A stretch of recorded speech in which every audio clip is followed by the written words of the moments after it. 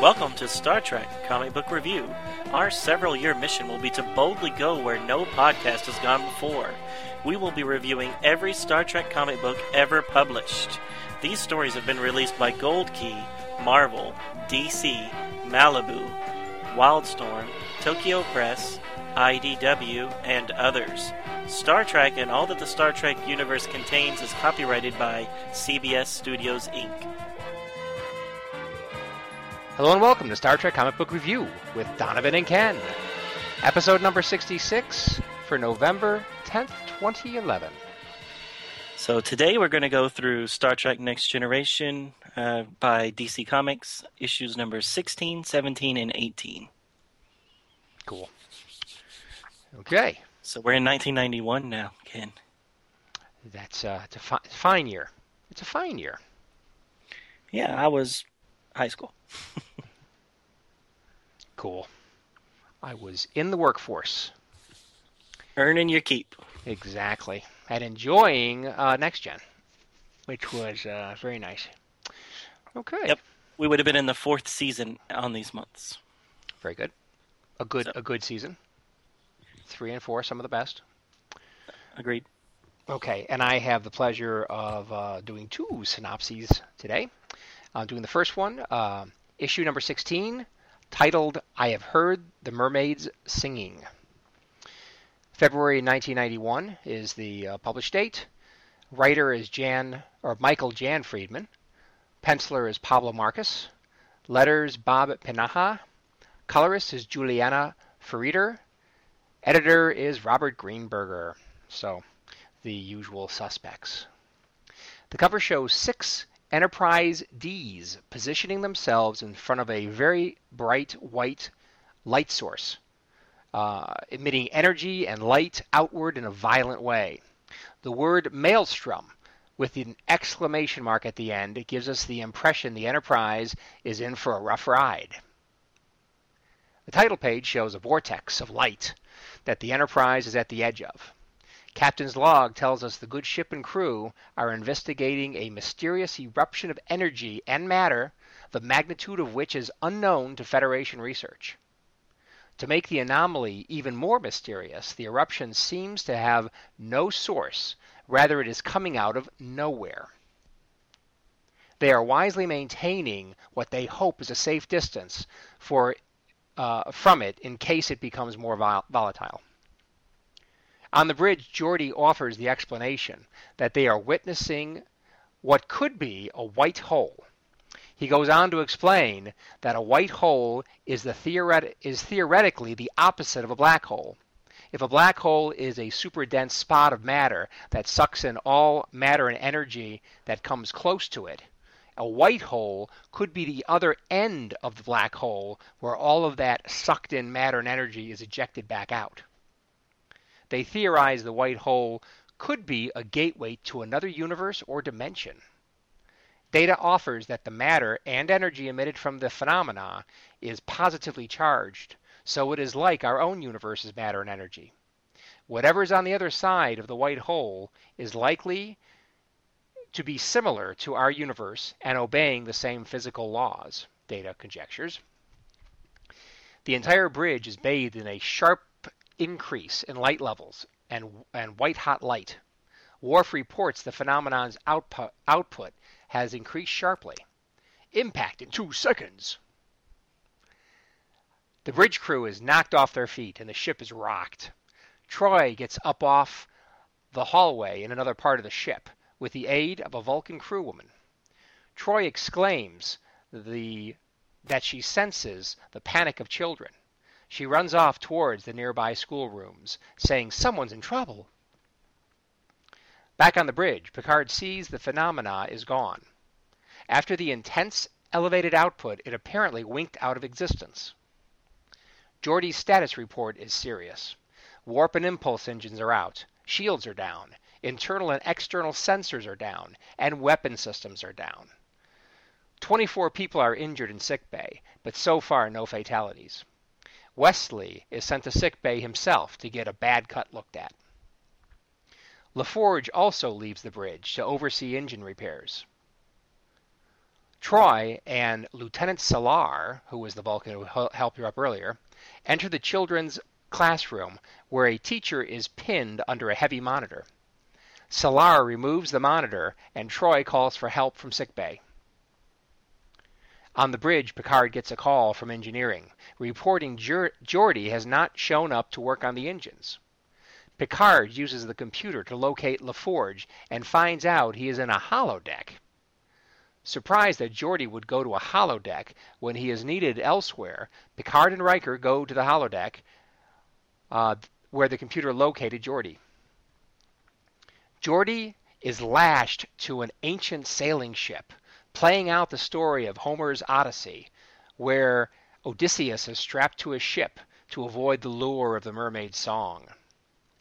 Riker finally has to untie him from the holodeck ship and carry Geordi over his shoulder into sickbay. Riker leaves Geordi in the care of Dr. Crusher and finds Troy, who is helping one of the children from the class. Wesley is currently another part of the ship in a supply room with a white outfit over his arm, where he bumps into Lieutenant Salar again. She's helping to put things back in order in the room. She's surprised to find Wesley was assigned to help her out in the cleanup. When Salar turns around, she finds out Wesley has left the room. On the turbolift to the bridge, Picard is thinking about the dangers of being adrift so close to the Romulan neutral zone, and Geordi losing his mind when he is so needed. When he steps onto the bridge, he is knocked to the side by a crewman that has been thrown by Mr. Worf. Worf has lost his mind and is fighting 3 other crewmen. Picard orders him to stop, but he keeps attacking people, including Picard. To protect Picard, Data subdues a wide-eyed Worf. Picard orders Data to release Worf into the custody of 6 security men that just arrived on the bridge. He does so, and the security detail has a hell of a time taking Worf under custody and removing him to the sickbay. The crewman that took over Worf's station reports that the recently repaired external sensors say that someone is on the outside of the ship. It turns out to be Wesley. Data is dispatched to bring him back in. With the external sensors back online, astrogation starts to determine where exactly they are. Ensign Forthel reports that the emissions spike before the phenomena winked out of existence moved them approximately 3 million kilometers. They are deep into the Romulan neutral zone. To be continued. Okay. That Romulan neutral zone. Yeah, you can't get too close to that because you'll just get sucked in. Exactly. It seems like they do get sucked in fairly often, don't they? They do. And you know what? There's Romulans in that neutral zone. Sometimes. Sometimes. Often. I mean, it seems like they're always there when the Enterprise is even close. So.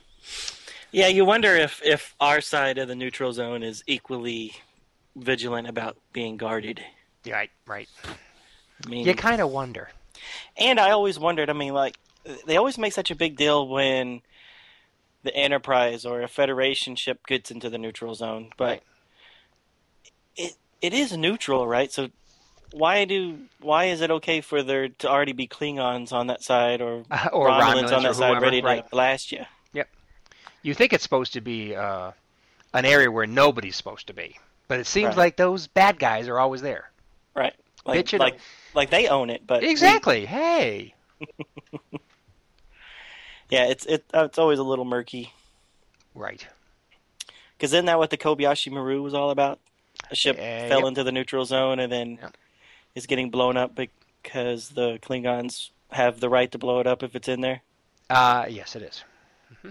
Which I never understood. Yeah, well, there you go. Anyways, so I love the cover. The Enterprise getting sucked into that white hole. Exactly. It is a very... it's supposed to be an impressive phenomenon. And I think they did a pretty good job showing it on the cover. I think it's pretty good art. Yeah, it reminds me of that episode with Oh, I forgot what it is. Kelsey Grammer's in it, and he's in it at the end, Yep. where they kept getting sucked into that time vortex, and the three made Riker or made Picard. Wait, hold on. Let me start over again.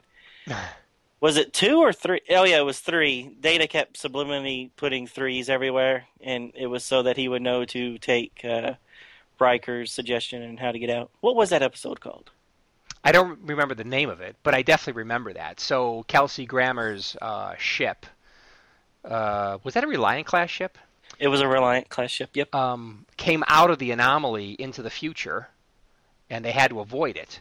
And they tried all these different ways, and you're right, it was Riker's suggestion that finally got them out. Or at least I think it was Riker's. Well, it was. Anyway. And Kelsey Grammer played Captain Morgan. Oh, you looked it up? No, I'm just going off memory. Oh, man. And That's the impressive. ship's name is Bozeman. USS The Bozeman. The Bozeman. Cool. Yeah, and what's interesting about that episode is that he wanted Christy Alley to be on his ship as because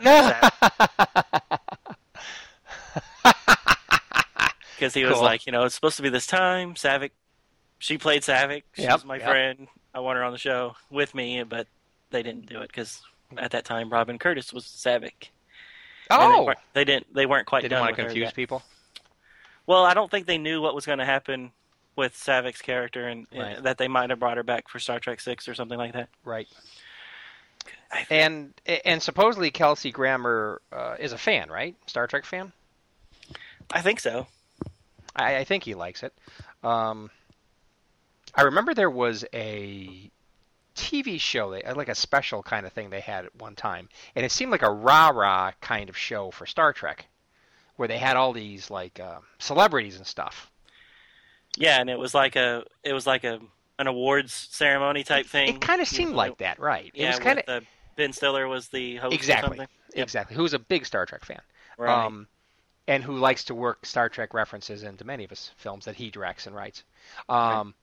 But yeah, that was kind of a weird. That was kind of a weird TV show. But I know Kelsey Grammer celebrate the was on it. 35th anniversary. It was their 35th anniversary special. Was that it? I think. Well, they had a lot of the actors on there. But Kelsey Grammer was on there. Kate Mulgrew and a lot of Paramount actors. So okay. doing different things for Paramount because of course that's the parent company. Oh, that's Star right. Trek. And they do a whole Frasier skit, right? They do.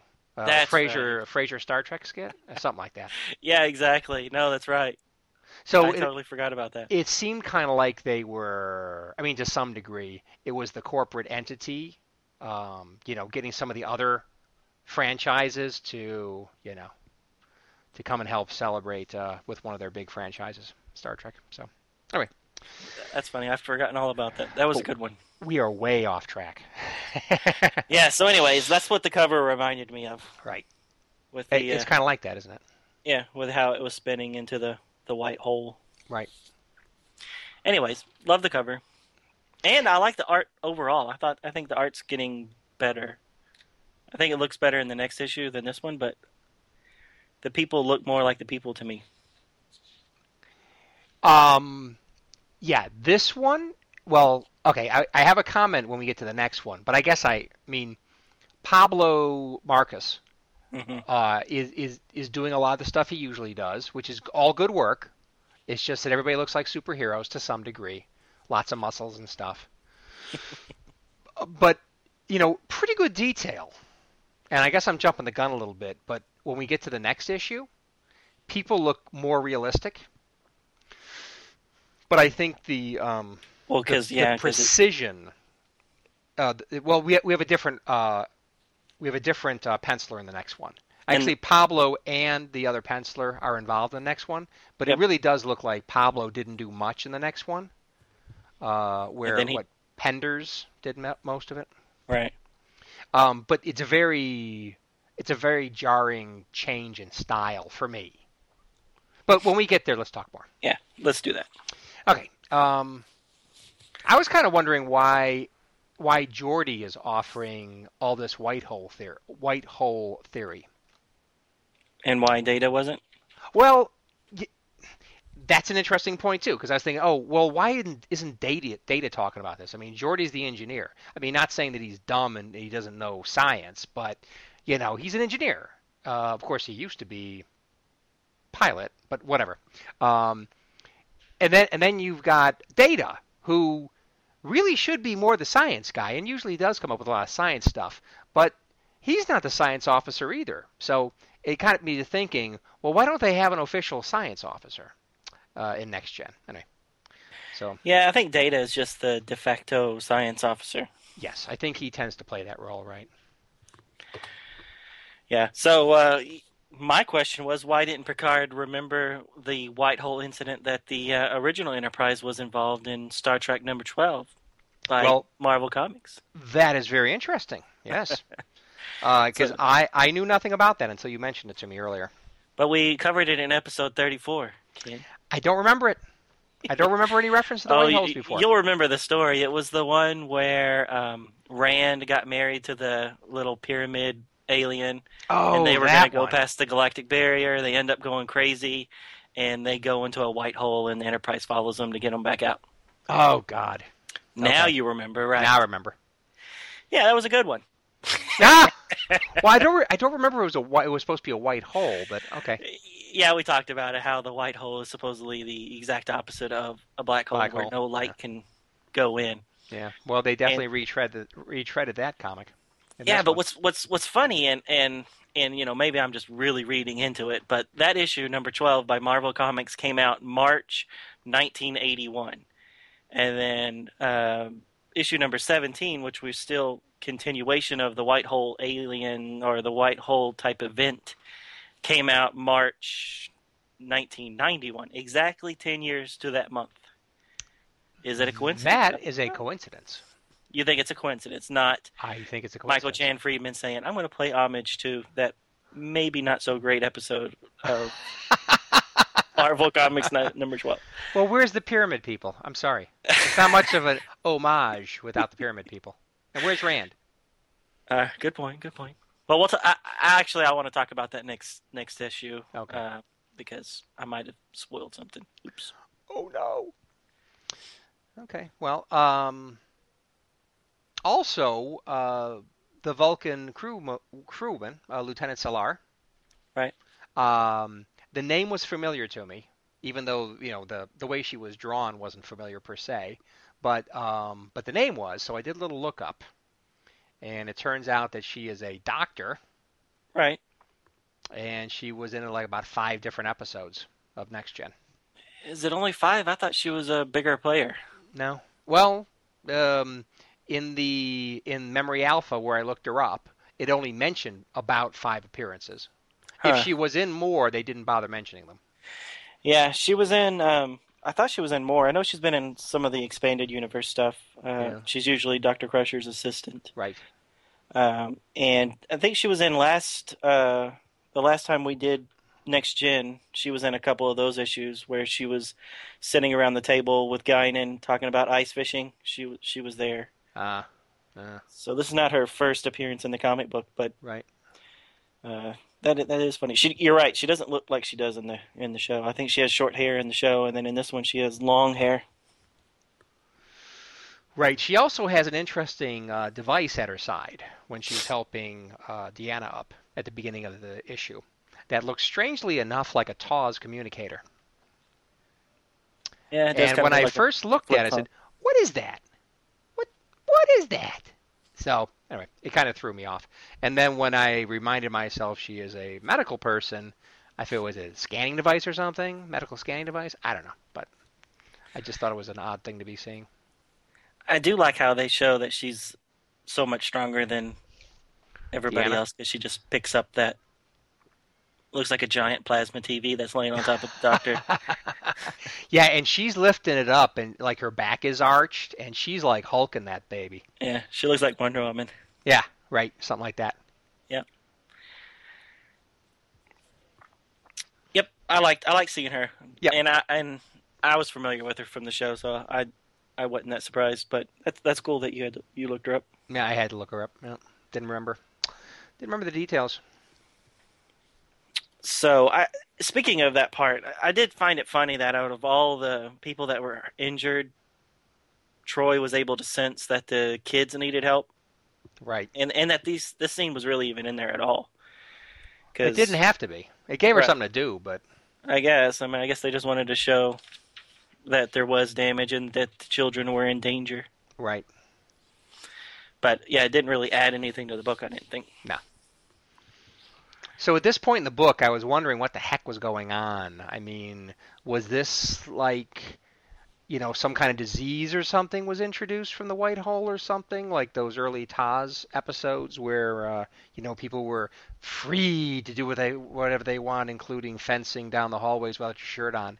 Or was it like some entity was inside of them or something, like many other episodes? So I was really, at this point, I wasn't quite sure what was going on.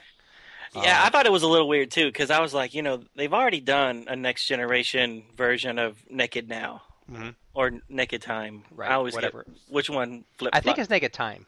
Naked But Time is the next gen, and Naked Now is the original one, or is it the other way around? I think Naked Time is the Original series. original Yeah, one. I think you're right. The Yeah, so Naked I'm reading Now. this thinking, is this just going to be another Naked Time ripoff? Right. But well, we'll I guess find we'll out find next week out. if we'll find out next issue if I was right or wrong. I think so. I think so. So I was flipping back and forth. I didn't know what was going. I mean, I didn't know which situation it was, but something obviously was influencing some of the crew. Right. But one of the things that I had a really hard time with is on page 8. Mhm. They just start talking about how Wesley has a cut on his face or something. Oh, right. Yeah, and none of the artwork does he look Shows injured. a cut. No, they don't bother. And I even had to go back to the pages where they were being rocked, and I don't see a picture of Wesley getting hit in the head or anything. So I was really confused, and I was like, "Did I miss something? Is this part of them acting weird that they all think that he has this injury when he doesn't?" It threw me for a loop. I had to waste a lot of time trying to track down what they're talking about. Yeah. I mean, the only thing that gives you even a clue is that where the big emission output goes up, and then there's like lightning. I mean, so there's a shot of the bridge from above. Right. So you see many of the crewmen, not all, but many, being flung out of their chairs and all over the place, and Right. yellow lightning going everywhere. And then Data's still sitting in his seat. He's pretty cool because he's super strong or something, I guess. But Wesley does look like he's being thrown pretty far. But then again, a lot of the other people are all too. the other ones. Look Yeah. at them. Look at that one man or woman right to the right of Worf. I mean, they're about to break their neck.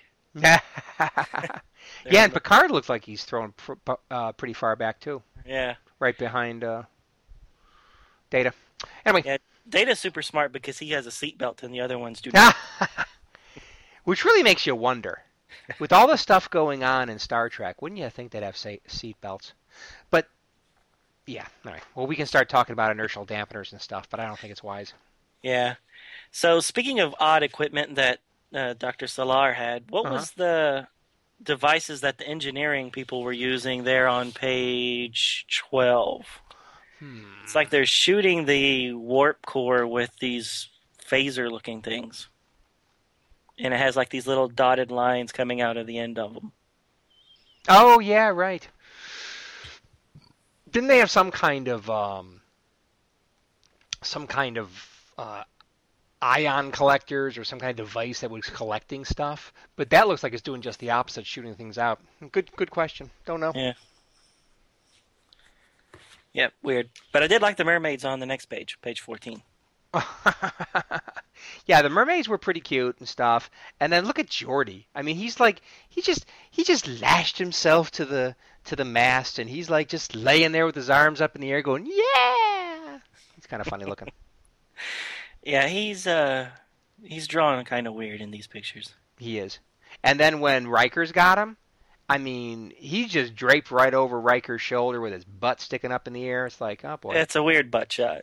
It's a weird butt. I mean, Geordi's butt is prominent in that shot. Yeah, that's funny. And Riker looks okay with it all. Yeah, he's like, hey, Yep. Yeah, I like got it. it, Picard. Okay, no problem. I like having a dude's butt in my face. But he does give Geordi a pop off screen in the chin, which is funny. Oh, right. He Because when just he gets to sick bay, he's got a bruise. yeah, and he's But you like, never well, saw him do it. yeah, he's like he tried to get away. What I had to do? I had to pop him. Uh, Didn't have a phaser. so the last thing I have is when Worf goes crazy and starts smashing everybody with his sash. I thought Right. that was a little weird that he would use that as a weapon. Oh, right. Yeah, it's like a chain kind of thing, and he's really going after Picard. Oh yeah. And I mean, you can see where he hits the control panel that Data's sitting at, and you Yeah. can see sparks and pieces of wiring or whatever popping out. Exactly. And then that's you can go after my captain, but don't go after my console. Because after that, he just gets up and just stands up and just grabs Worf by the shoulder and lifts him up. And then those security men show up, and they're all wearing blue uniforms. So I was like, Blue. "Are these doctors? What's going on?" Services or something. I don't know. I know blue's supposed to be Sciences. sciences and medical, and well, who does services? Gold. Oh, that's command. Gold is No, command. red is command. You're thinking. Oh, top. that's right. Yeah. So So they should have been Data? dressed like Worf, because Worf is security. I agree. I don't know. I just thought it was weird. Since they only have three colors, it's kind of difficult to fit more categories into just three colors. Three colors is all my grandparents had, or my parents had with the original series. I only That's need all three I colors in the need. next generation. That's all I need. Exactly. If it was good enough for them, it's good enough for me. Darn it. Right. But they mixed up the colors. Yeah, I don't know why they did that. I mean, is it just because reds looks more commanding? I don't know.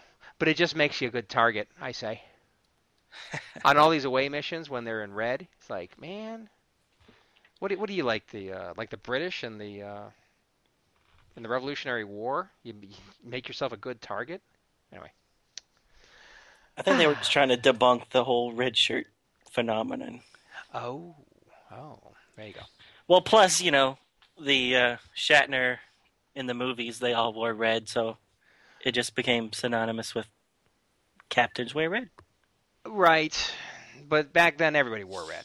Exactly. Yeah. Anyway. Okay, so Anything else? I have nothing else to say on this one. I'm looking forward to finding out what's making everybody go so crazy. It's weird, right? It's wacko. All right, well, then I'll jump into that. That was issue number 17, and it came out March 1991. The writer is the same, and as we mentioned earlier, the artist, in addition to Pablo Marcus, is now Ken Penders, and all the other credits are the same. So this issue is entitled The Weapon, if I didn't mention that already.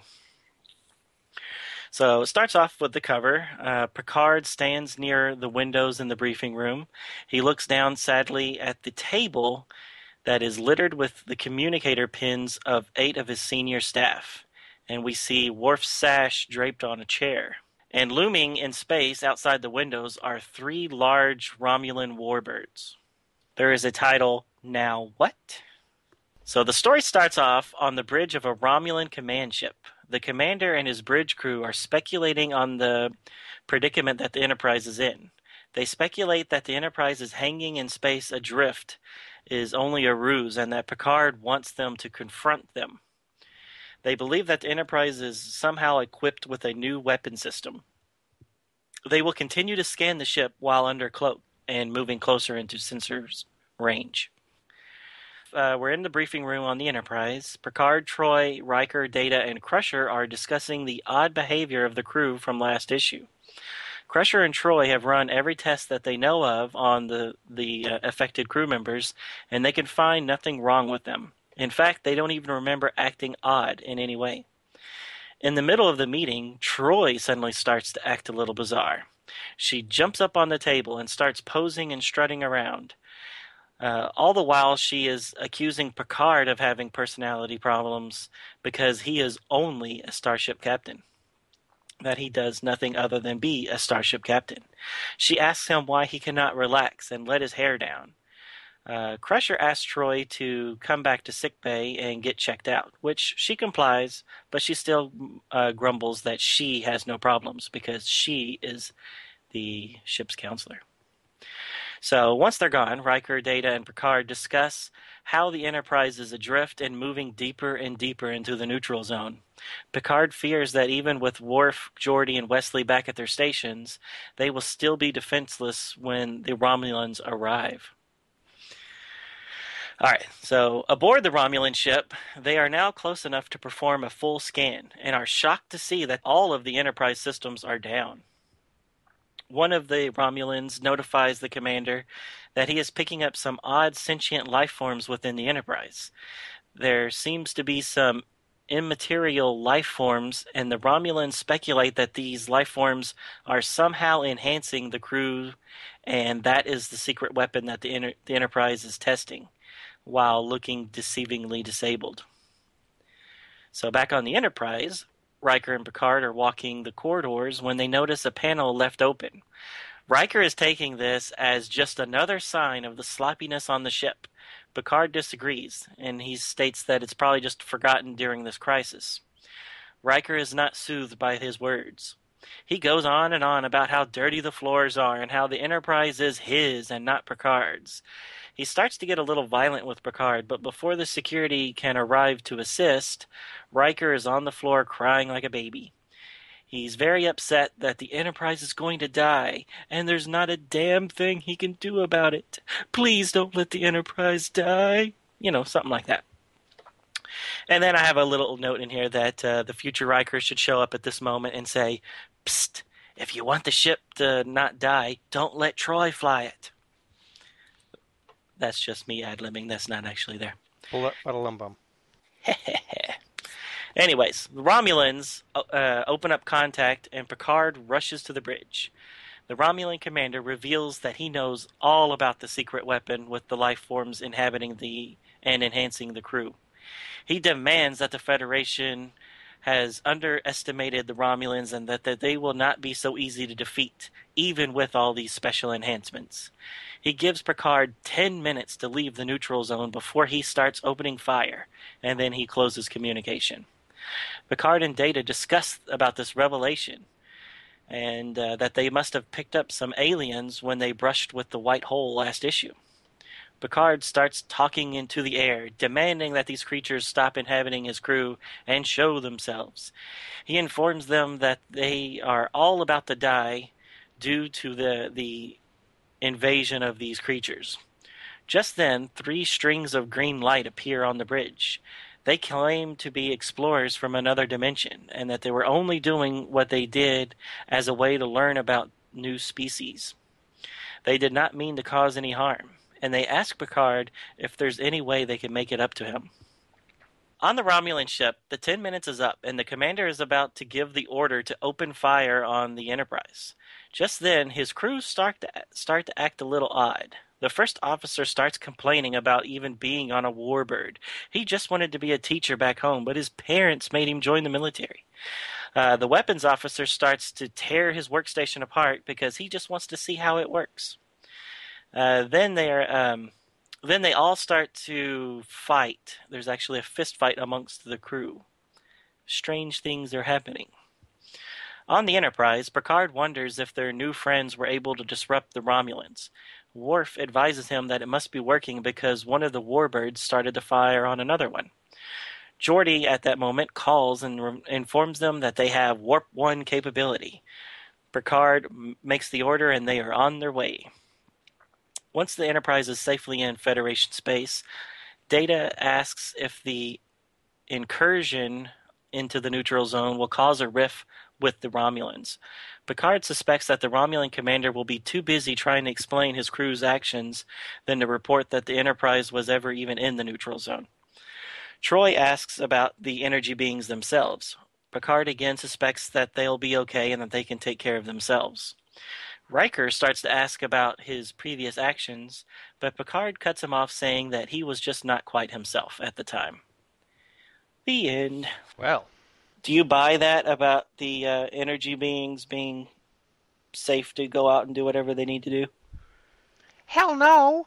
And that's the first thing I'm thinking. It's like, okay, first you go ahead and basically sick these energy beings on the Romulans, which, by the way, great idea, great plan. Except what about the energy beings? So you're just leaving them with the Romulans, and then what are they going to do? I mean, the poor things. They're on the other side of the galaxy or something. They're from a different universe. Who knows where they're from? In a Right, strange galaxy. It's like I don't know. but what got me was that they're going to cause havoc with the Romulans, and then they're going to float over to another ship somewhere and start infecting them. And I mean, how do they know that, the Enterprise was able to get away free, safe and sound, but whoever they inhabit next, are they going to be as lucky as the Enterprise was? I agree. It's like it just seems like they're in a little bit too much of a hurry to wrap this up quickly and move on to the next issue. Right. There's too many ramifications here. Now, mind you, It they was were funny. It was a funny ending, but it's just Yeah. too many questions. Well, it's like beaming the Tribbles over to the Klingons. Well, that's a good idea, Scotty, but what about those poor Tribbles? Well, they had Tribble barbecue that night. Yeah, well, the Klingons did, but anyway. Well, what got me was that Picard says that the Romulans are going to be too busy trying to make excuses for why their crew is acting weird to talk about the Enterprise being there, and I'm like, Right. hell no, they won't. That'll be the first thing out of their mouth. The Federation sent over these alien beings that make us all act crazy. Let's go get them. Exactly. It's going to start a huge war. It's not going to. it's Yeah, the whole ending just stank of hey, we're done with the story, everybody. Don't think too hard. See you next week. Exactly. Yeah, I wasn't crazy about it. Now I will say that the beings were inhabiting the Enterprise crew because that was just their first try at understanding what the world they were in. They didn't realize they were harming anyone, supposedly. And so you don't know after they go and inhabit the Romulans, so to help make up for what they did to the Enterprise crew, you don't know that they're going to be jumping from ship to ship and inhabiting people. I mean, they might not be, and I certainly didn't think they would be doing that. So I wasn't thinking of them as being dangerous per se, but I was thinking about those poor curly straw green aliens. And how they were never going to make it back home. Yeah, that's what I was thinking. But Yeah, well, I thought of that too, but then I was thinking, well, I mean, they said that's how they get around, and that's how they investigate things. So Well, I didn't get getting it. into people. Right. So Yeah, I didn't yeah. get that they would ever stop. I just assumed that Picard assumed that they would go off and explore our universe the same way they explored their universe, which means that they're going to cause all this havoc everywhere they go. Yeah, the story did say, that they said that they do inhabit what material beings did they call Right. them? Something like that. Right. Well, yeah. So Well, I'm not crazy about how it ended, but Yeah. whatever. Yeah. So, we were talking about that Marvel issue number 12 and where the Enterprise went into a white hole dimension. And I'll probably put it on the website, a picture of the Enterprise in the white hole dimension. Right. And you can see all these little weird nebulous shapes floating around the Enterprise. Yep. And one of them is this little nebulous green shape.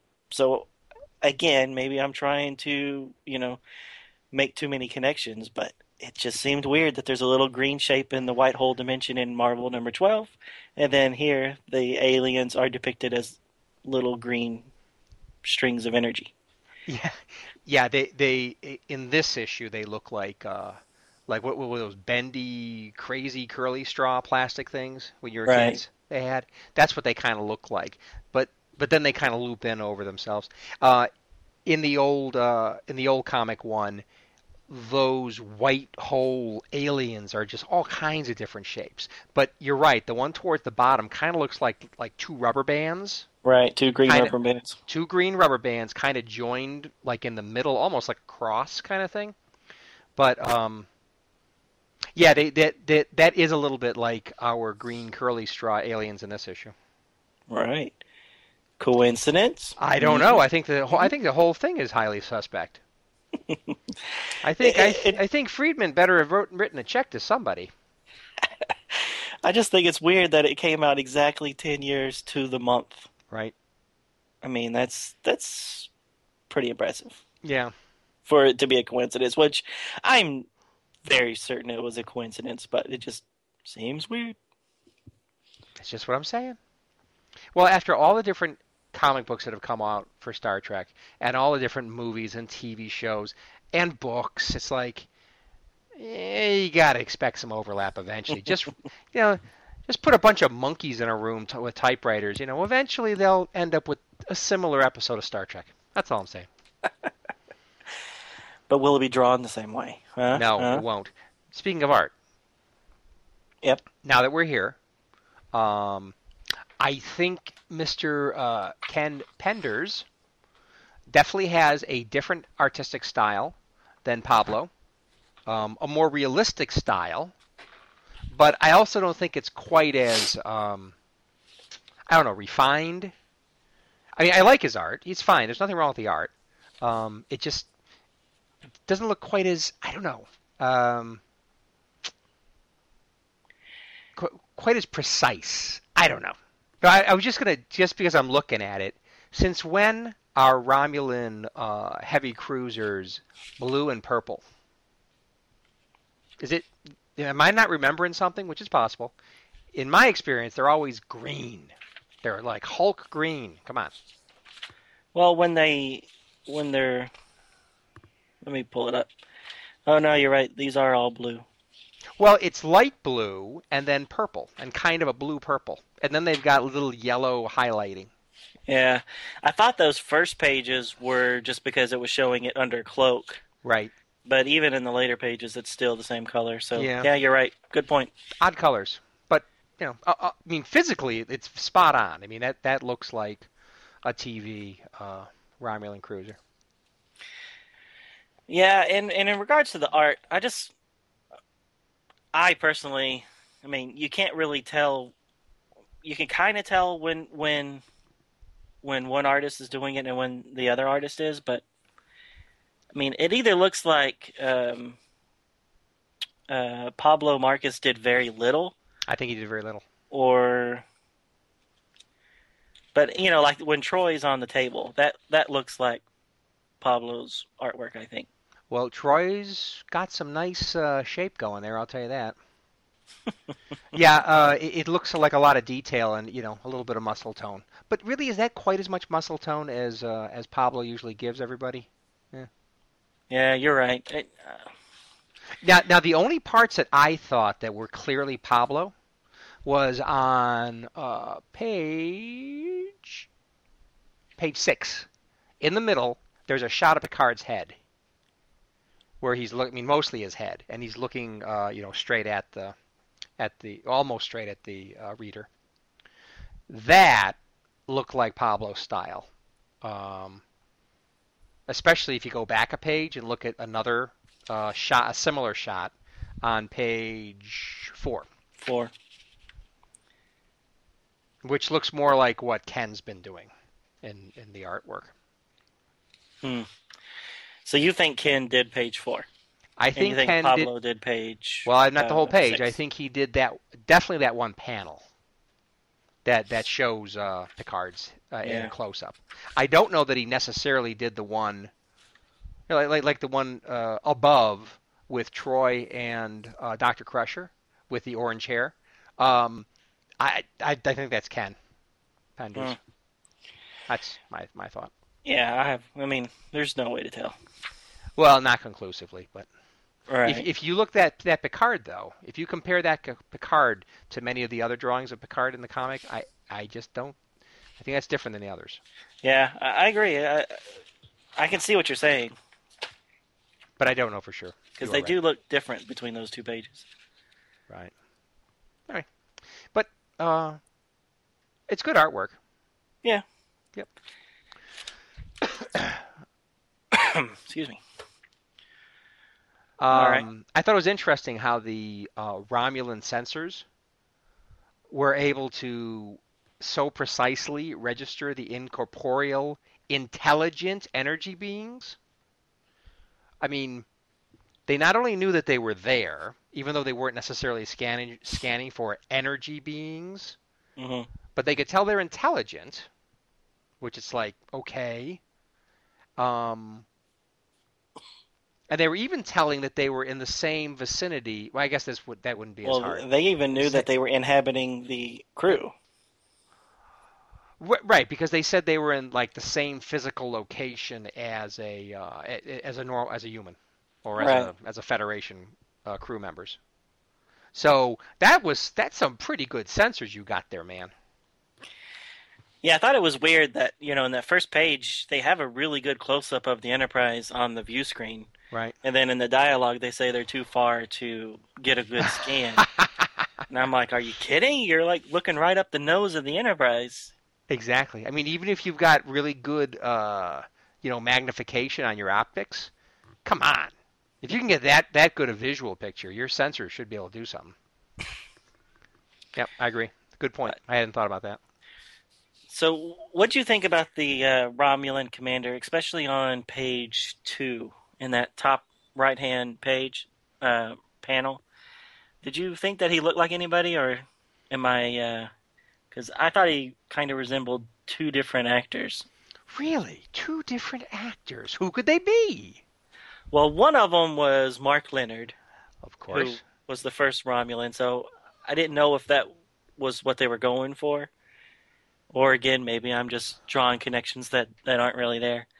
But especially his eyes and his nose reminded me of Gary Graham, who at the time was an actor on Alien Nation, but would later on, he would later on be a character in Voyager and then a character on Enterprise. Oh, he was in Voyager too? I don't remember that. Yeah, he played. I remember him in Enterprise. Yeah, he played the Vulcan ambassador on Enterprise, and he played a Ocampa leader on Voyager. Oh, when they find the second caretaker, he was the Ocampa leader on that space station, and he was the one that was trying to get Kes to leave Voyager and live with them. Right. So I've always liked Gary Graham. I loved him in Alien Nation. He played Matt Sykes. Yep. And to me, this picture looked just like him, and I'm like, do you see it, or am I just completely crazy? I kind of see it. I can see him more matching Mark Leonard, though. But well, especially with the hair. Right. Yeah, okay, so it's just me.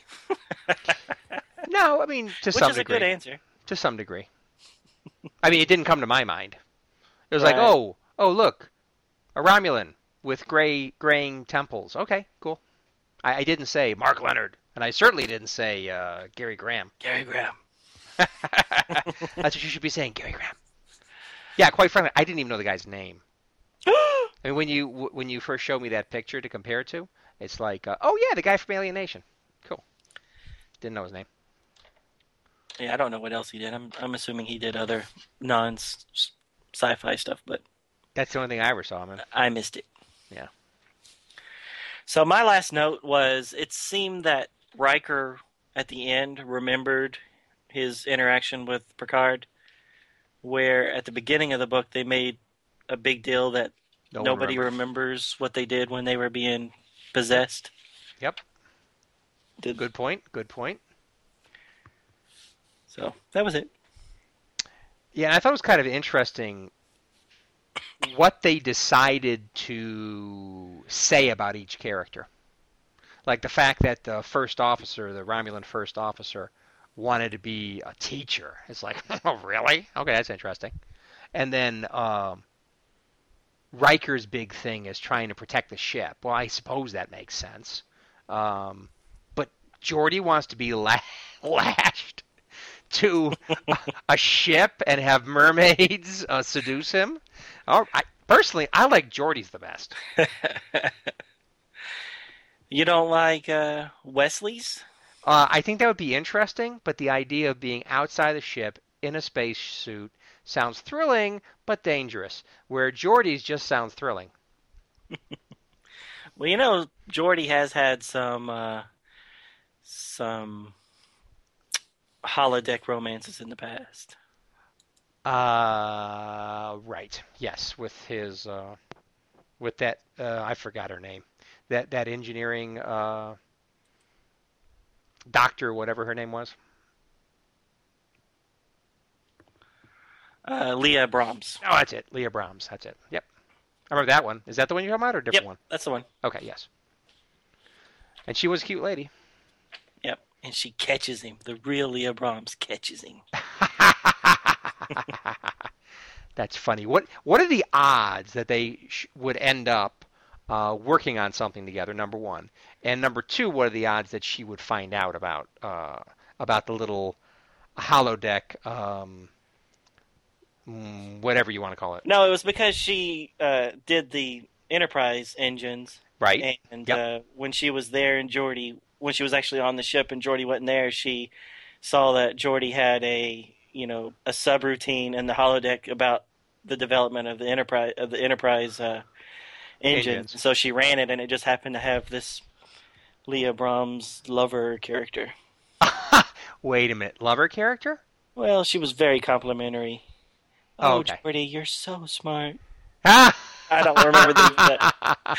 That was the gist of it. That wasn't No, exactly she was what supposed to be something to help him with the diagnostics, I thought. Right, but Or whatever. but he asked the computer to give her a personality, and that was what they gave her. Right. And then one thing led to another. Boom. You can't fault him for that. Take off the safety protocols, computer. All right. I don't know what you mean by that, but maybe It's an attempt at humor. Okay. All right. Anything else? No. I've said what I need to say about this one. This two-parter. Yeah, they do a lot of two-parters, and then they usually follow it up with a one-parter, and that's exactly what we got here, which is convenient the way we've organized the show. Yes, it's so working every out well. episode we seem to have one two-parter and one standalone. Exactly, or a three-parter, but at least we're not splitting anything, For now, I think later on we'll get some longer Splits. longer series, but for now it's convenient. Yeah. It's almost like we planned it this way. Wow, I'm and just you saying. might have. I didn't. Okay, shall we do number 3? Yep. Excellent. So this is issue number 18. It's called Forbidden Fruit. April 1991 is the published date. The writer is a couple of new guys, at least to this series. David Stern and Mike O'Brien. We've got a penciler named Mike Manley. Inker is Robert Campanella. Letters are by Bob Pinaha. Colorist is Juliana Frieder. And editor is Robert Greenberger. The cover shows Geordi and Data as the two largest heads on the picture. So I kind of thought that it was going to be about them mainly, but whatever. Lower in the page is Dr. Crusher and Wesley. Their upper torsos are there towards the bottom. Between them is a mysterious caped silhouette of a man with yellow lightning stuff coming out around him. The story opens in Wesley's quarters, where a boy genius is running an experiment with what looks like a mini desktop transporter that successfully makes a model ship disappear from one blue disk and appear on the second blue disk. On the surface, it does not appear to be doing anything the ship's transporters don't do on a regular basis. But this might be some homemade... This might be a homemade version of something special. So the narrator's judgment is withheld for the time being. Elsewhere on the Enterprise, Geordi and Data are running some diagnostics of their own, and so far they are not working. They discover the latest failure is due to an unexpected power drain that is traced to Wesley's quarters. Wesley, again. Wesley is making a personal log entry stating that his successful experiment is different from conventional transporters in that the matter is transferred directly to the target location without having to travel the distance between the source and target. He says if it can be applied to a larger scale, it could be a revolution in space travel. Just then, Data and Geordi enter his quarters and tell Wesley to shut down whatever he's doing, since the power drain is ruining their transporter recalibrations. Wesley says it does not require that much power, and besides, he shut it off 10 minutes ago. When he checks the device, he sees it is still on, and comes to the conclusion he can't shut it off because it's drawing power from somewhere else. Inside the title page, which finally comes this far into the story, is a full-page panel that shows a surprised Geordi, Data, and Wesley staring up at a stranger standing on the two pads of Wesley's device. The issue's title, Forbidden Fruit, is in large, block red font at the top of the page.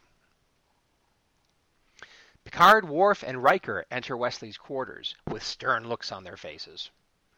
Wesley tries to explain what happened, but he can't explain how it happened. The stranger appears to be ignorant of technology and probably the concept of space travel. Picard tells everyone to watch what they say around their guest. The Prime Directive is in full force. Picard introduces himself to their guest, who just so happens to speak English and has the name of Pierce. He looks into Picard's eyes and says, "Picard of Starfleet." He states that he would truly have to be a primitive not to have heard of Starfleet and its great deeds. Next he meets Wesley. Pierce looks into Wesley's eyes and sees a mustached man in a Starfleet uniform extending his hand for a handshake. Picard asks Worf to escort Pierce to sickbay for an examination, then to his guest quarters. Picard speaks to Wesley alone.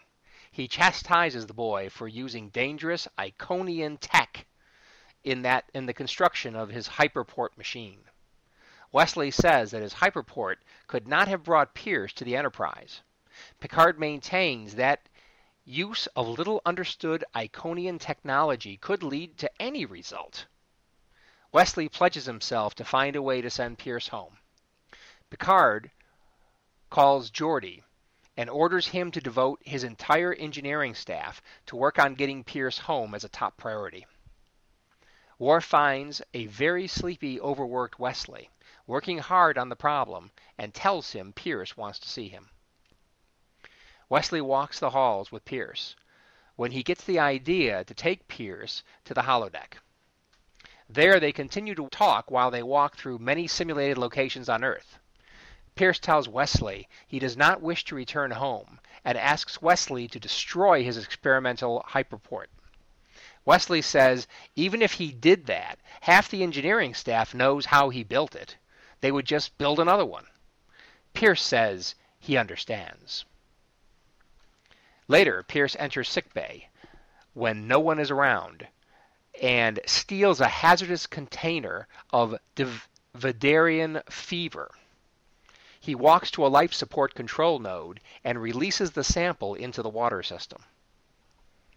Later in the conference room, Picard and his command staff discuss what they have discovered. Wesley's device could not have brought Pierce here on its own, so it appears to have acted as a passive receiver of a much stronger transportation beam. Worf says Pierce really is a primitive, and that he could not possibly have the tech required to transport aboard. Troi says she senses Pierce is completely sincere as to who he is, but she senses a great loss in him.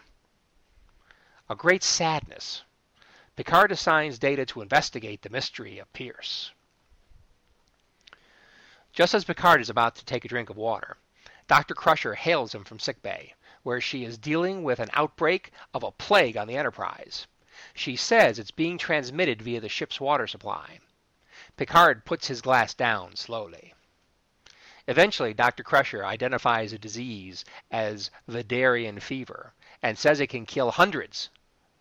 He goes on to say she keeps a sample of the disease in sickbay and it's missing. She asks who could do such a thing, and Picard states he has one obvious candidate. Later, in the Enterprise conference room, Picard calls Pierce, who readily admits he poisoned the ship's water supply, but refuses to say why. Worf offers to loosen his tongue, but Picard decides to take Pierce to the holodeck that has been turned into an overflow sickbay where Dr. Crusher is trying to treat many, including children, that turn out to be particularly susceptible to Vidarian fever. Pierce asks for forgiveness. He did not realize that children were aboard. Picard asks him why he did such a thing. Pierce says he released the fever aboard the Enterprise because Wesley destroyed his world. In response to Pierce's accusation, he produces a standard Federation data module. Data plugs it into the conference room's playback terminal. What plays back is the log of Captain Wesley Crusher. From the future, he tells the story of how his landing party accidentally introduced a virus onto Pierce's planet, named Rovian 4, or Rovan 4. That has, so far it has killed thousands of the planet's inhabitants. He is not sure exactly how, but the commonly used hyperport has led to the creation of a disease in the Starfleet crew that the Rovians have no resistance to. Captain Crusher sent Pierce back through time via the hyperport to the past to stop the hyperport from being used by Starfleet. Data said he suspects time travel was possible using this tech, and this is the confirmation. Wesley says he wished he never invented the hyperport. Riker quickly suggests that maybe he did not. He suggests that one of them used the hyperport to go back in time far enough to stop Wesley from activating the device. Worf volunteers, stating Wesley will listen to him. Dr. Crusher points out that they all have been exposed to Vidarian fever, so none of them can go back in time. Well, almost no one. Data is sent back via the hyperport, and before he leaves, he says he will find a way to not adversely affect the past and will stop Wesley's experiments. When Data arrives in the past, standing on Wesley's hyperport, he has internal circuit damage from the trip and has just enough time to tell Wesley to destroy the hyperport since it contaminates. Boom! Data melts down and is covered with automatic fire retardant foam to the point that he is unrecognizable. Data from that timeline and Geordi enters the room, unhappy with how Wesley's power drains are interfering with their transporter recalibrations. They leave after telling Wesley to be more careful with his experiments next time. The story ends with Wesley recording a personal log entry, saying recent events have convinced him to suspend his hyperport experiments until he can rethink the theory behind it and maybe get other experts' input. He will not move forward until he is 100% sure it's safe. The end. So it does imply that he will continue the research. He's just going to be more careful about it? Yes, and make sure that other people's input is brought in, and that they also think that the dangers are covered. However, I got to ask. He saw Data in front of him, and he melted down. And Data was able. He recognized Data. He said Data. Mm-hmm. And he was able to hear, I assume, Data say a little bit about not using the hyperport. It causes what he didn't finish his sentence. Right. But he heard enough and he saw enough to see another Data come in. Yet he doesn't mention anything about that in his log entry. Now, break up into groups and discuss. So, yeah, okay. So yeah, no, that was weird. So, okay. So because Data came back and stopped Wesley from activating it, and then it becoming successful enough that he continued working with it and making it into a viable way, a replacement for the normal transporter technology, then Captain Wesley Crusher, who we know there never is a Captain Wesley Crusher, at least I don't think there is, based on what we know of him becoming a traveler. Right. Does that mean that he never uses the hyperport, which means he never contracts the disease that is inflicted to Pierce's people, so therefore Pierce never comes back in time, and then therefore Data never comes back in time, and right about now my brain hurts. Well, yeah, I mean, he should have. There should have been more speculation as to where that other data came from. Yes. Was this another data from an alternate timeline, a future timeline, Yes. another dimension? I mean, Right. there was a But- lot of questions there, and he's just like, you know what? I think I'm going to be more careful in the future. No, but part of my point is this. I mean, I agree with that scenario, and that's what I was thinking at first too. Right. But then I was thinking, okay, what if, like I was saying a few minutes ago, if him not going forward with the experiments did not lead to Captain Crusher using the hyperport and Starfleet in general using the hyperport, then he wouldn't have infected Pierce's people, and so there'd be no reason for Pierce to go back in time, and he wouldn't have a hyperport anyway. Right, I understand what you're saying, but So, I mean, you're looking at it as it's like if, the reset. I'm calling it a reset button. right, but I basically. mean, it's no different than the 2009 Star Trek movie. I mean, a future version of Data came and notified and slightly changed that future. So that future is not going to happen, and we'll have a future where Captain Wesley or whatever won't infect those people because they won't be Right. using the hyperport. Right. So then the whole scenario of Data going back in time to end up standing on, frying his circuits on Wesley's work table could not happen. Right. So then if he never saw Data and he never saw and heard what he had to say, then maybe that's why he never mentioned seeing Data. But then how does he know to be more careful next time? Well, I mean, really- there's still there was still a lump of circuitry sitting there, and Data's Right, even but- holding it up. So it's not Yeah, like but that what does stuff he just say? disappeared when the What do- yeah, time reset itself or something. Yeah, but what does Data say about what he's picked up off the table? He says it looks like He says this circuit Iconian? looks familiar, but not Iconian. I thought he said it looks Iconian. Oh, good point. It looks familiar, but not Iconian. That's funny. It's himself. Okay, that's cool. Right. So back to the original point then. Why did Wesley make the conscious decision, as Data did in The Most Toys, that he was going to kill Faj, well, whatever that traitor's name was, Right. and then be quiet about it? I did it, but I'm not going to admit anything because I'm not a dumb robot. Maybe Wesley's like, well, I know something weird happened, but I'm not going to tell anybody about it because I can't back up anything. I don't know. Yeah, I don't know. Or yeah, I don't know. I thought it was weird that he didn't make a bigger deal out of that than he should. Yeah, me too. Hell, as far as he knew, he just beamed over Lore or before Yeah. and killed him. Yes, exactly. That's another possibility. Another thing, okay, so anytime you talk about time travel stories, Yep. you can't think about it too hard, or else it falls apart. But I'm going to think about it too much. So, so when Data came back in time and ended up on top of Wesley's machine, so he must have come back just before Pierce showed up, right? Because otherwise they'd both be standing on that transporter or that hyperport pad, right? Yeah, he came before because when Pierce showed up, Data and Geordi were already in there.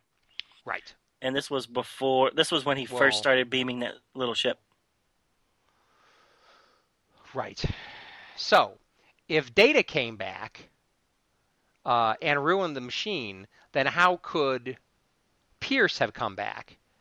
And it was Pierce coming back in time that Data even found out that he had to go back in time.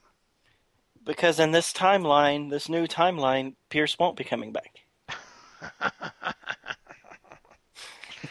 I don't see where you're having a problem with this. It's a new timeline. Oh, please. Oh, Where they- please.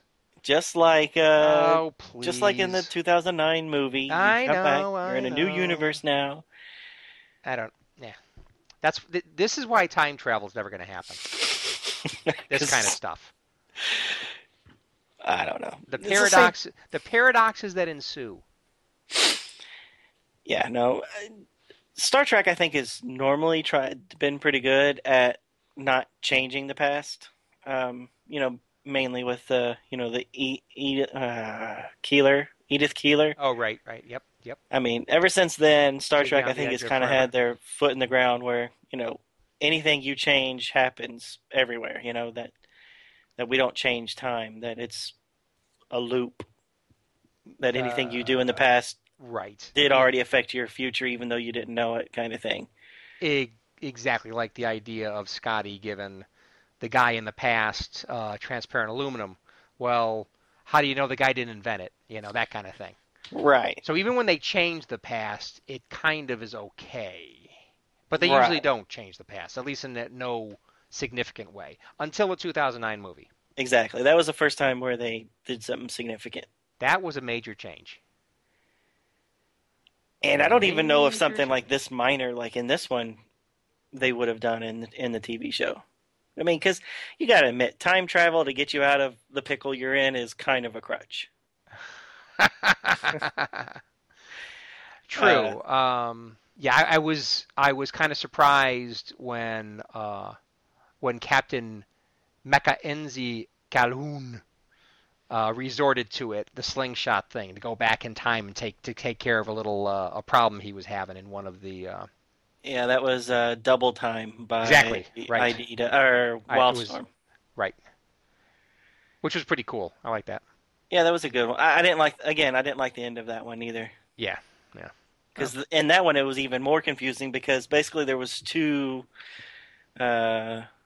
Excaliburs because they both existed in the same timeline and one didn't one of them didn't get destroyed, so indefinitely will there be two different Excaliburs in the universe?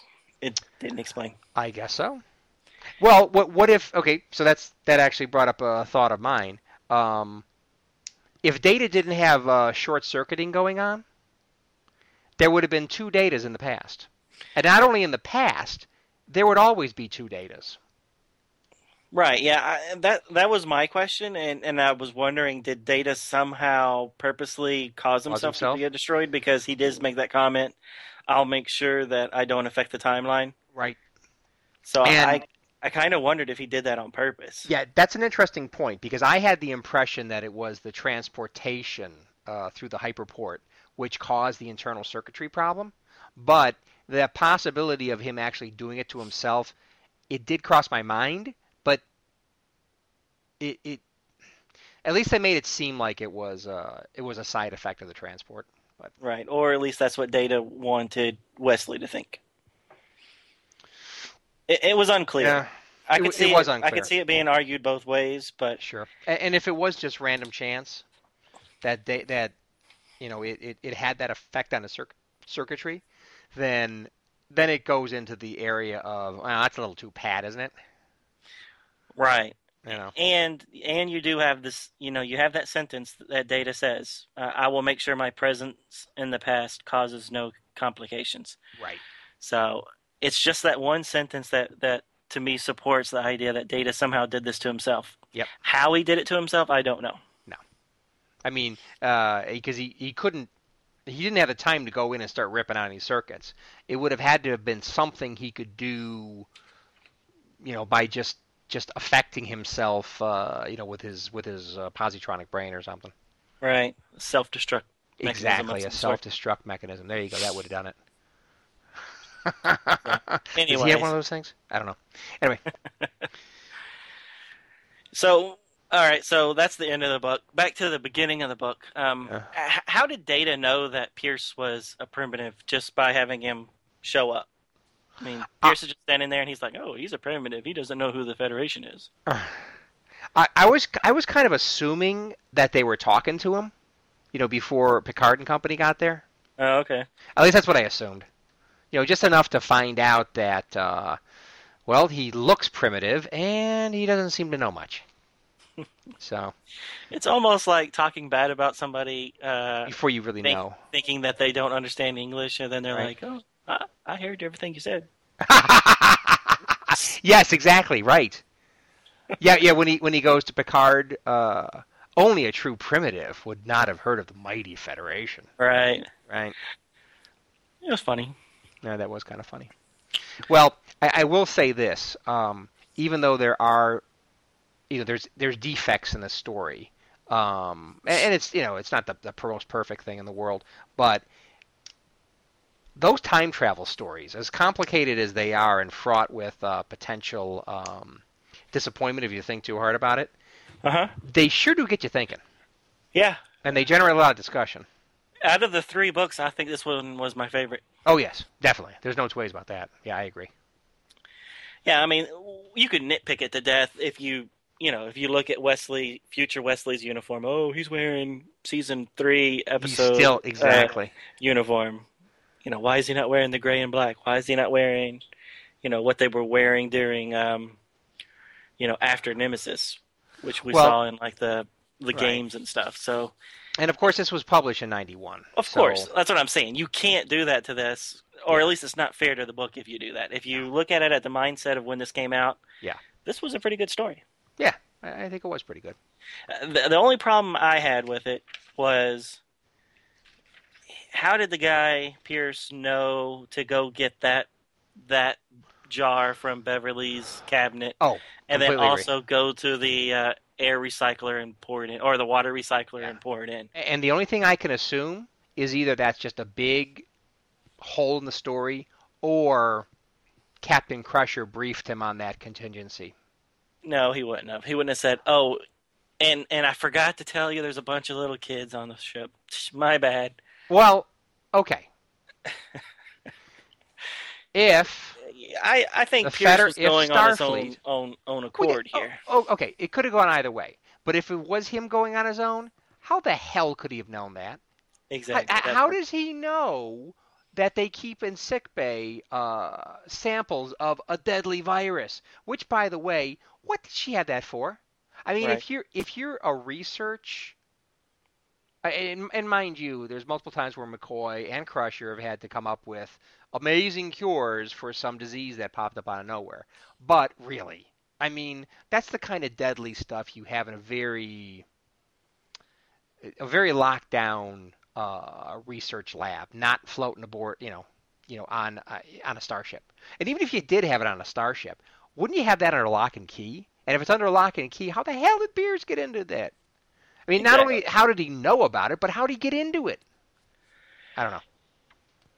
And then he knows where the, physically where the life support systems are. And he knows exactly where to get to the right one, where he can introduce something into the water supply. So. Nope, that was my exact point. To me, I think that was the one weak point of the story. Yeah, and that's why the only explanation I can come up with that isn't just totally BS is that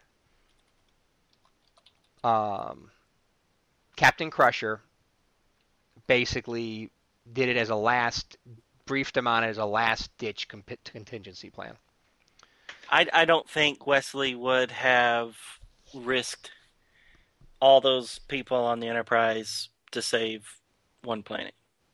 Okay, what about this, though? What if all of Starfleet, because they've been using this transporter technology, and by the way, I assume it's not just... Oh, yeah, good point. It's not just Crusher's ship. I mean, they're using this hyperport probably in all the ships, or a lot of them anyway. And so if all of Starfleet is contracted this thing, I mean, how many planets would be affected? And even if they weren't, even if the number of planets affected weren't that high, well, until you figured out what it was, you're done exploring, man. Go home. I mean... Yeah, good point. I hadn't thought about that. So to save the whole Federation, he's willing to risk all the lives on the Enterprise? Including his own. And his mom's? Yep. And all future generations of those people? Yes. That's a pretty huge... I agree. I'm just saying. But you see, that's a good story. Will make you think about things like that, where everything isn't just incredibly clear and laid out, and there's no ambiguity.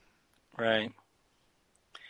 Yeah, so you mentioned that the writer is not Michael Jan Friedman, Yes. which is I thought it was still on the cover as Michael Jan Friedman. I just had to check it's not. But Dave Stern, he's written quite a few. After this was his first Star Trek expanded universe thing. Since then, he wrote quite a few novels for the Enterprise expanded universe stuff. Which are I've read some of those and they're pretty good. Yeah. And he also wrote one of the Captain Sulu audiobooks. Cool. I think it's part of your collection, that Transformations. I don't know if you've read it. I haven't gotten to it yet. I don't think. What was it about? Well, I don't want to slow everything down. And the most recently thing he wrote is something that we talked about earlier, which was one of the expanded universes stuff about Captain Pike. Right. So he's still around. He's still writing Star Trek stuff. Excellent. Well, if this is an example, he's half of a good writing team. Yep. No, he's really good. I've always enjoyed everything I've read of his. Good. One last thing to say. At the time near the beginning where Picard is chewing out Wesley about his little experiment and using the Iconian tech, and about no one fully understands the Iconian tech, so who knows what it could lead to. I thought he was kind of overdoing it. But in the end, we find out that basically what he's saying is stating the thesis of this story. If you don't understand the tech you're dealing with and the ramifications of it, you could really mess things up. So that's all I want to say. Again, as usual, Picard is wise. Oh, you're wise, Picard. Now, is Iconian technology, is that ever mentioned anywhere else? I don't know. I mean, they seem to talk about it like it was kind of a very known thing. Yeah, I guess it was in an episode of The Next Generation that they actually had Iconia in there. Cool. In that Contagion episode. That would make more sense. Because it said that it was... but I can't remember that one. Contagion. That just doesn't ring a bell. It doesn't ring a bell either. Okay, well, we're running really long, so shall we get to the... It was season 2, that's why. It was a Pulaski episode. Pfft, nobody watches Pulaski those. Episode. Nobody watches those. Again, Pulaski. Anyway. Okay. All right, so that finishes that finishes issue number 18. Right. And so since we did expanded universe for these 3 months, last week we'll kind of go over really quickly the 9 next-gen episodes that came out these 3 months. So this is season 4, and the first one was Devil's Due, which came out on February 4th. Right. That was the one where the woman was pretending to be the devil. Right. And they were on trial. I love that episode. And enough things about her were going on that Picard was actually starting to think, maybe this woman is. At least I was. Maybe me as a viewer was. But she wasn't. Spoiler, what if somebody hadn't watched that episode? Oh, who hasn't seen that? Devil's Due, come on. Just kidding. Yeah. The next episode was Clues, which came out on February 11th. That was the one where everybody wakes up and slowly they start piecing together that they've missed out on a big chunk of time. Right. And only Data knows the secrets. Yes. And he's trying to keep it secret because past Picard ordered to keep him secret. Exactly. It was a good episode. I don't remember all the details, but they came into contact with some kind of alien race that could have destroyed them if they didn't all just basically forget about them or something. Right, exactly. Okay. Yep. Cool. Yeah, that was pretty good. Yeah, and then they had the all forget again, and then Data was again ordered to keep secret. But they were supposedly going to do a better job of taking away all the clues. Something like that. Exactly. We're going to do it again. Think of the first one as a dry run. All right. The next one was First Contact. Which is very interesting. That's where they meet up with the Borg, right, in the past? No. I did not remember that they had an episode named First Contact. Very interesting. Yeah, and I love this episode. It's the one where Riker, he goes on a first contact mission and Right. he ends up getting injured and he's confused as to who's what because he doesn't remember that he's really an alien dressed up. He's not a human dressed up as this alien. And Did he not he, remember that, or he was trying to keep his identity on a I cover? think at first he didn't remember, so he kind of had amnesia because he took a hit to the head. Yes, he definitely took a hit. Yeah. He got caught up in in some kind of a crowd riot or something. Right, and he never understands why his hands don't look like the alien's hands. Right. It was a good episode. I love that It episode. was a good episode. And one of the things I love best about it is that the beginning was totally unlike any other. I mean, typical Star Trek episode, you're on the ship, a problem is presented, the rest of the episode deals with it. This one, totally different. You don't know where you're at. You don't know what's going on. And then you see it's Riker. And then that's where the story picks up. It started very different from a normal episode. I loved it. And what's funny is that it had BB Newirth in it as the doctor that kind of falls in love with Riker, and she was the one that played what was her name? Lilith on Frasier and Oh, really? Cheers. Oh, really? Yeah, so another Frasier in the same episode, another Frasier connection. There you go. All right, the next one was called Galaxy's Child, which came out March 11th. This was the one where the Enterprise had to This is Leah. give birth to the baby. Oh, was that the Leah episode? Yeah. Yeah, Galaxy. Okay, so this is Galaxy's Child, right? Right. Yeah. Lieutenant Commander Geordi LaForge gets a very special visitor, brilliant engineering designer Dr. Leah Brahms. So it's the one where That is so funny. We just talked about that. Yeah, the real Leah Brahms shows up. Right, exactly. Right. That's funny. I didn't remember that. I remembered that they had to cut open a space creature so that the baby could pop out. Isn't that the one? At the end?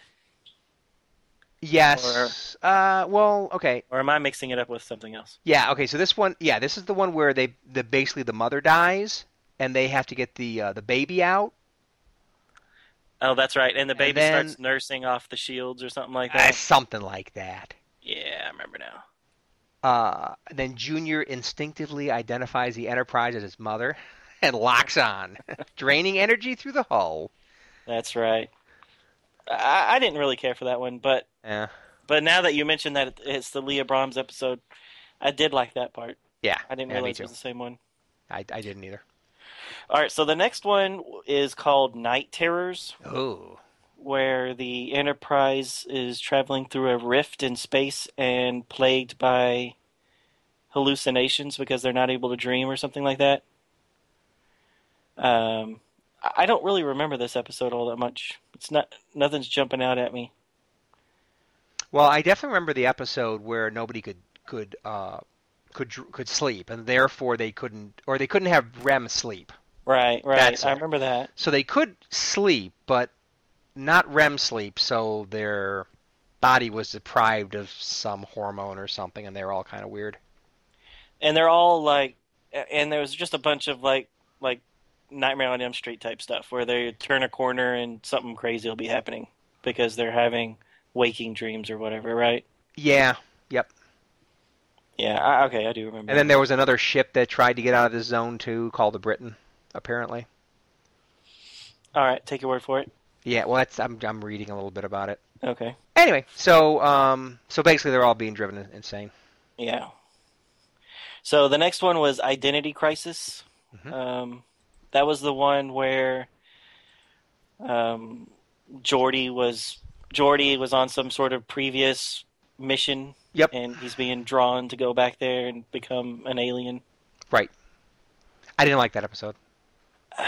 I like that episode only in one fact, is that it was the only time it's ever shown a crew member using a visual recording device. He had a camera on his head to record, because Geordi kept playing back this video that they took while he was on that planet. Right. And then he recreates it in the holodeck, so he has them recreate that guy that was videotaping it, and they show a device on his head that was recording it. Because other than that, they've never shown any type of visual recording medium. Oh, I mean, they always talk through the communicators. That's just audio. And you would think that, Skype well, calls and webcam calls are still going to be around in the future. yeah, but don't they sometimes use tricorders to take visual records? Do Of they? course, you never see a camera or something, so how do they do that? Um, but that's not unusual because sometimes you somehow magically on the Enterprise they're able to get video transmissions with having no camera in a place. Yeah, I always thought that was funny. That yeah, it's weak. All right, so next up was an episode called The Nth Degree. This was a Barclay episode, so anything that Barclay's in is awesome. And I think this is the one where they end up meeting God or something, or some sort of energy being, kind of like the Star Trek V version of God, where they don't explore space. They somehow send these telepathic rays to draw people to them so that they can learn about other species. And Barclay was the one that was getting drawn in. Was that what it was? I don't And remember that. and how did they get drawn in? Well, Is that the one where Barclay becomes super intelligent yes, and is really like exactly. condescending and starts controlling the whole thing by his thoughts, the whole ship? Yeah, somehow he's electrocuted through a shuttlecraft's computer, where he receives an unexplainable boost of confidence and a vast increase in knowledge. Mm. At least that's what I'm reading here. I don't remember the details. Yeah, I remember that episode. I just remember the dude at the end, and the whole idea that they don't go out and explore. Okay, well okay, so fine. So that's the Nth Degree, and let's talk about the next one, Cupid.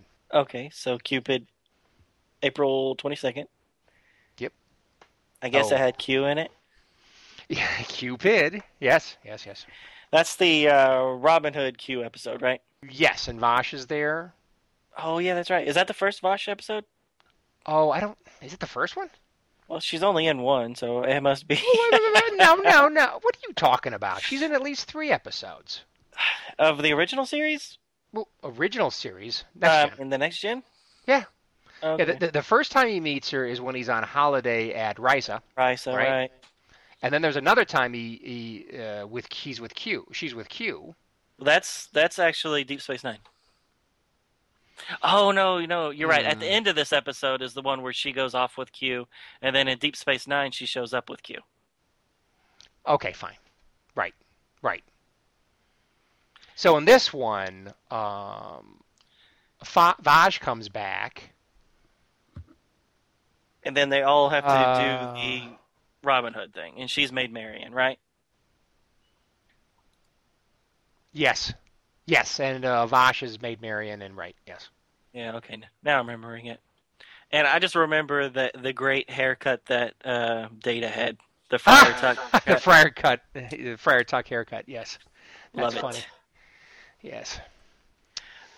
All right. And then the last episode is the Drumhead Yes. that we'll be talking about today. And that I remember being a Law and Order type episode.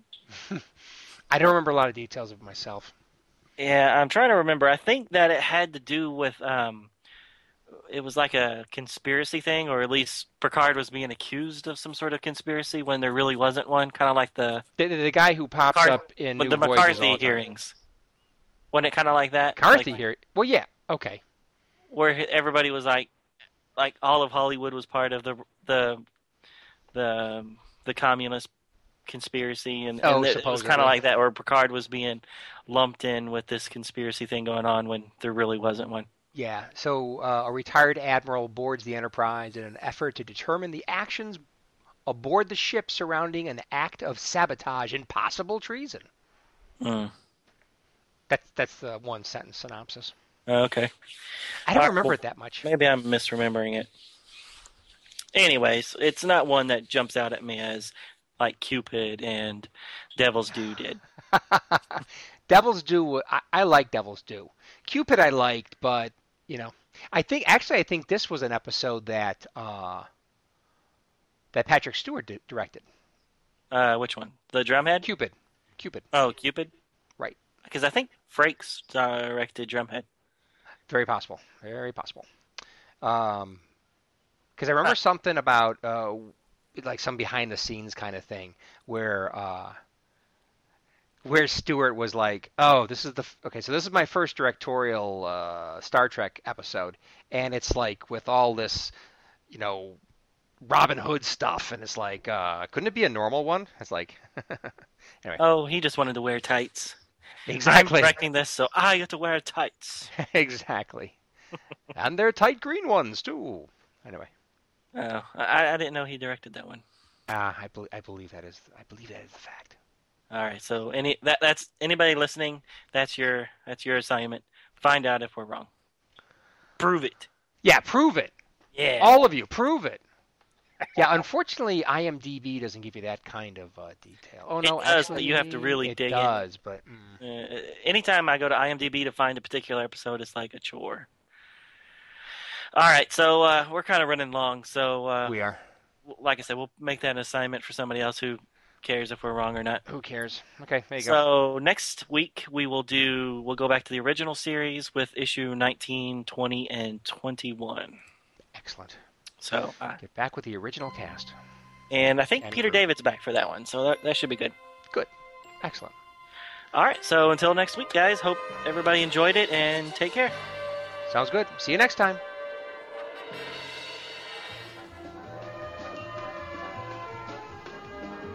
Thank you for listening to Star Trek Comic Book Review. All Star Trek stories and characters are copyrighted CBS Studios Incorporated. All music, stories, and characters discussed are for entertainment purposes only. You can email us at startcomicbookreview@gmail.com. Visit us at our website, www.stcomicbookreview.com. Subscribe to us via iTunes, or friend us on Facebook at first name ST Comic, second name Book Review. See you next time on Star Trek Comic Book Review.